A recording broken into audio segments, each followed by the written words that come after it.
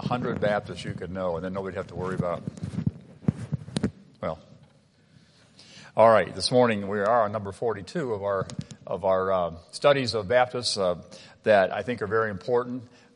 Good to know, and it's so important to know our history. It's important to know history in general. If you're not convinced of that, look around and see what's happening in our society as people have no idea what history is before they were born even.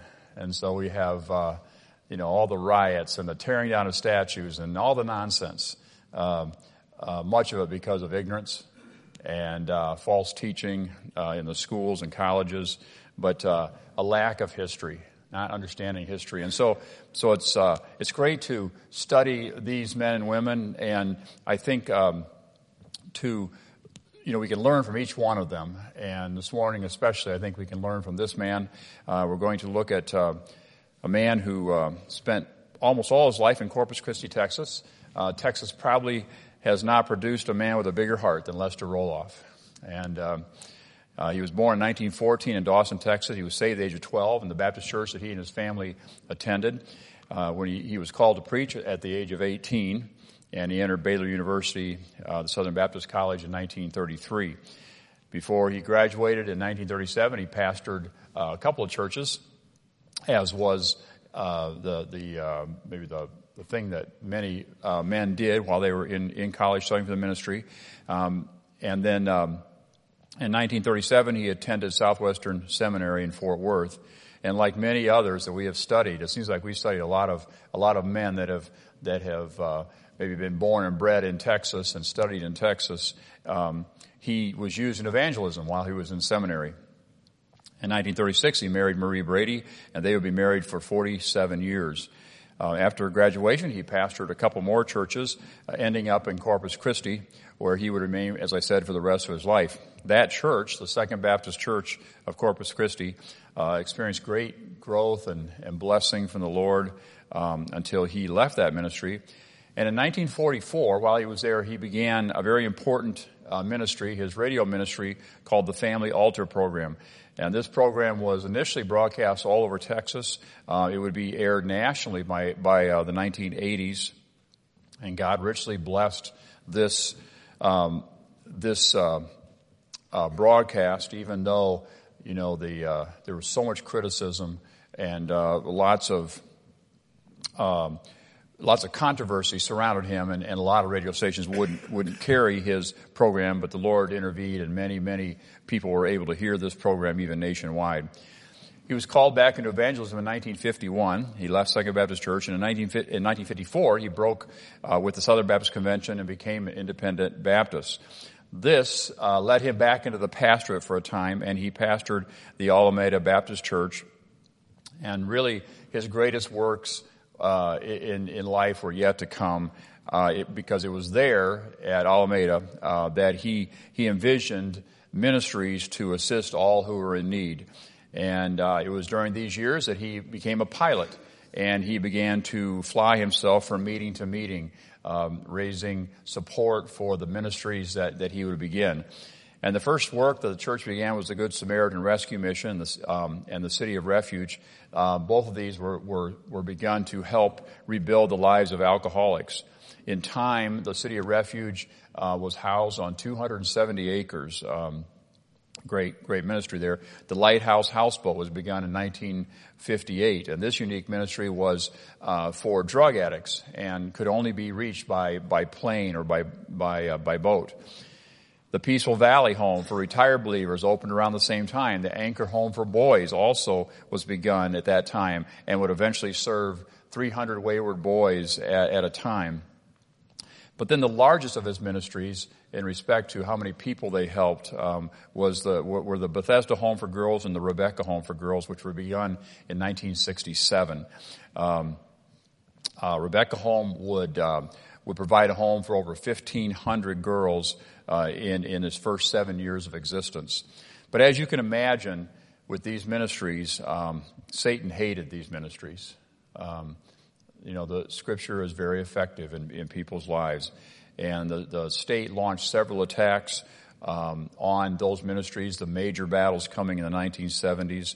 The State Social Services, which basically began the onslaught, was an organization that essentially is anti-God, anti-Scripture. And part of the problem was that as the state examined the records of these homes, it was obvious that the state's efforts were a failure and that these efforts were a great success. That just was really the thing that drove the state crazy. And what was happening was Roloff was taking the state's cast-offs and transforming thousands of lives in salvation.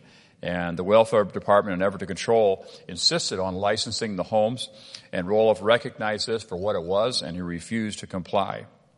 And during that next decade, he would be fined, imprisoned, he would be maligned, even in Christian circles, but he stood his ground on the First Amendment. And we don't have the time to go into this great battle that took place in the 1970s. Our church was involved in that battle as we stood with him in those major fights for the Constitution and freedom of religion.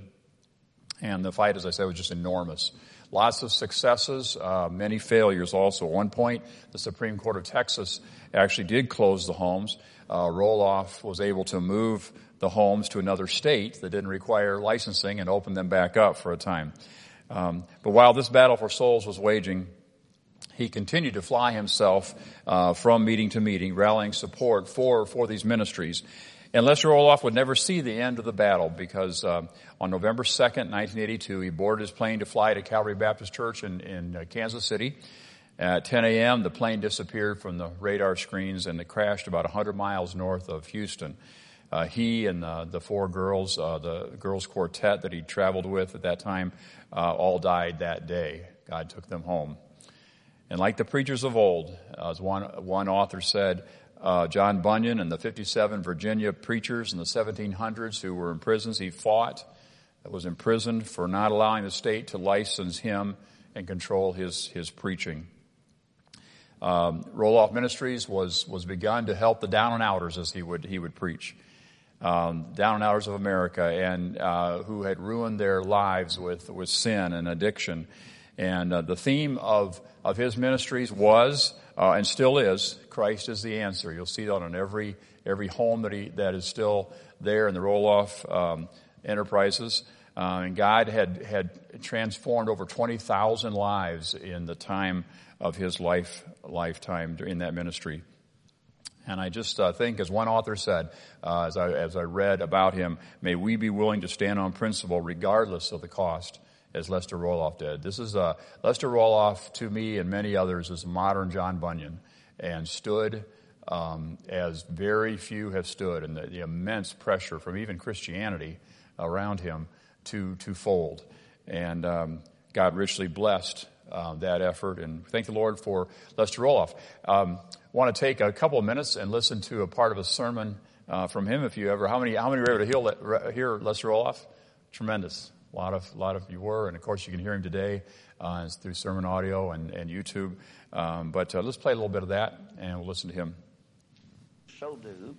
He said, therefore, we ought to give the more earnest heed to the things which we've heard, lest at any time we should let them slip.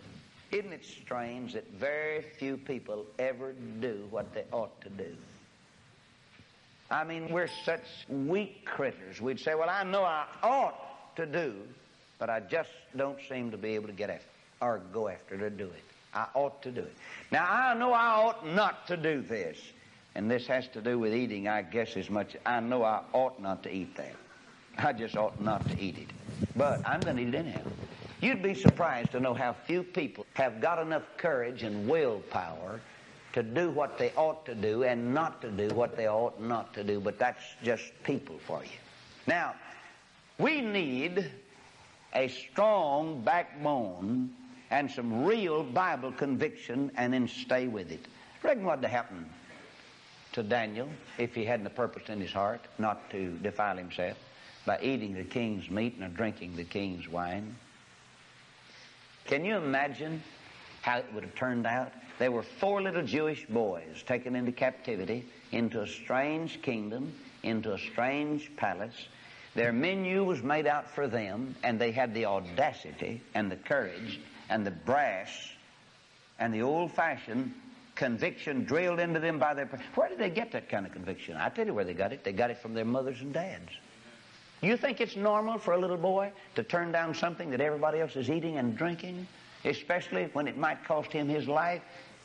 Their mothers and dads might have been dead, but they said, brother, as far as I'm concerned, this is a picture of real parental teaching. Daniel, Shadrach, Meshach, and Abednego said, we'll not drink the king's wine, and we're not going to eat the meat. Because if we do, Mother and Daddy taught us that we defile ourselves. They were interested in those 4 bodies. They wanted to say, I've got to stay well. Somehow or another, God must have impressed them, you're over here to be an object lesson to everybody. And if you want me to give you my wisdom, and you want to be one of the wisest men in the world, and you want me to let you write or read the handwriting on the wall when nobody else can, and if you want me to interpret the king's dreams when he even forgot them, then you are going to get under some real rigid discipline, and that's the reason most of us will never be anything but just commonplace outfits. We're not willing to be disciplined.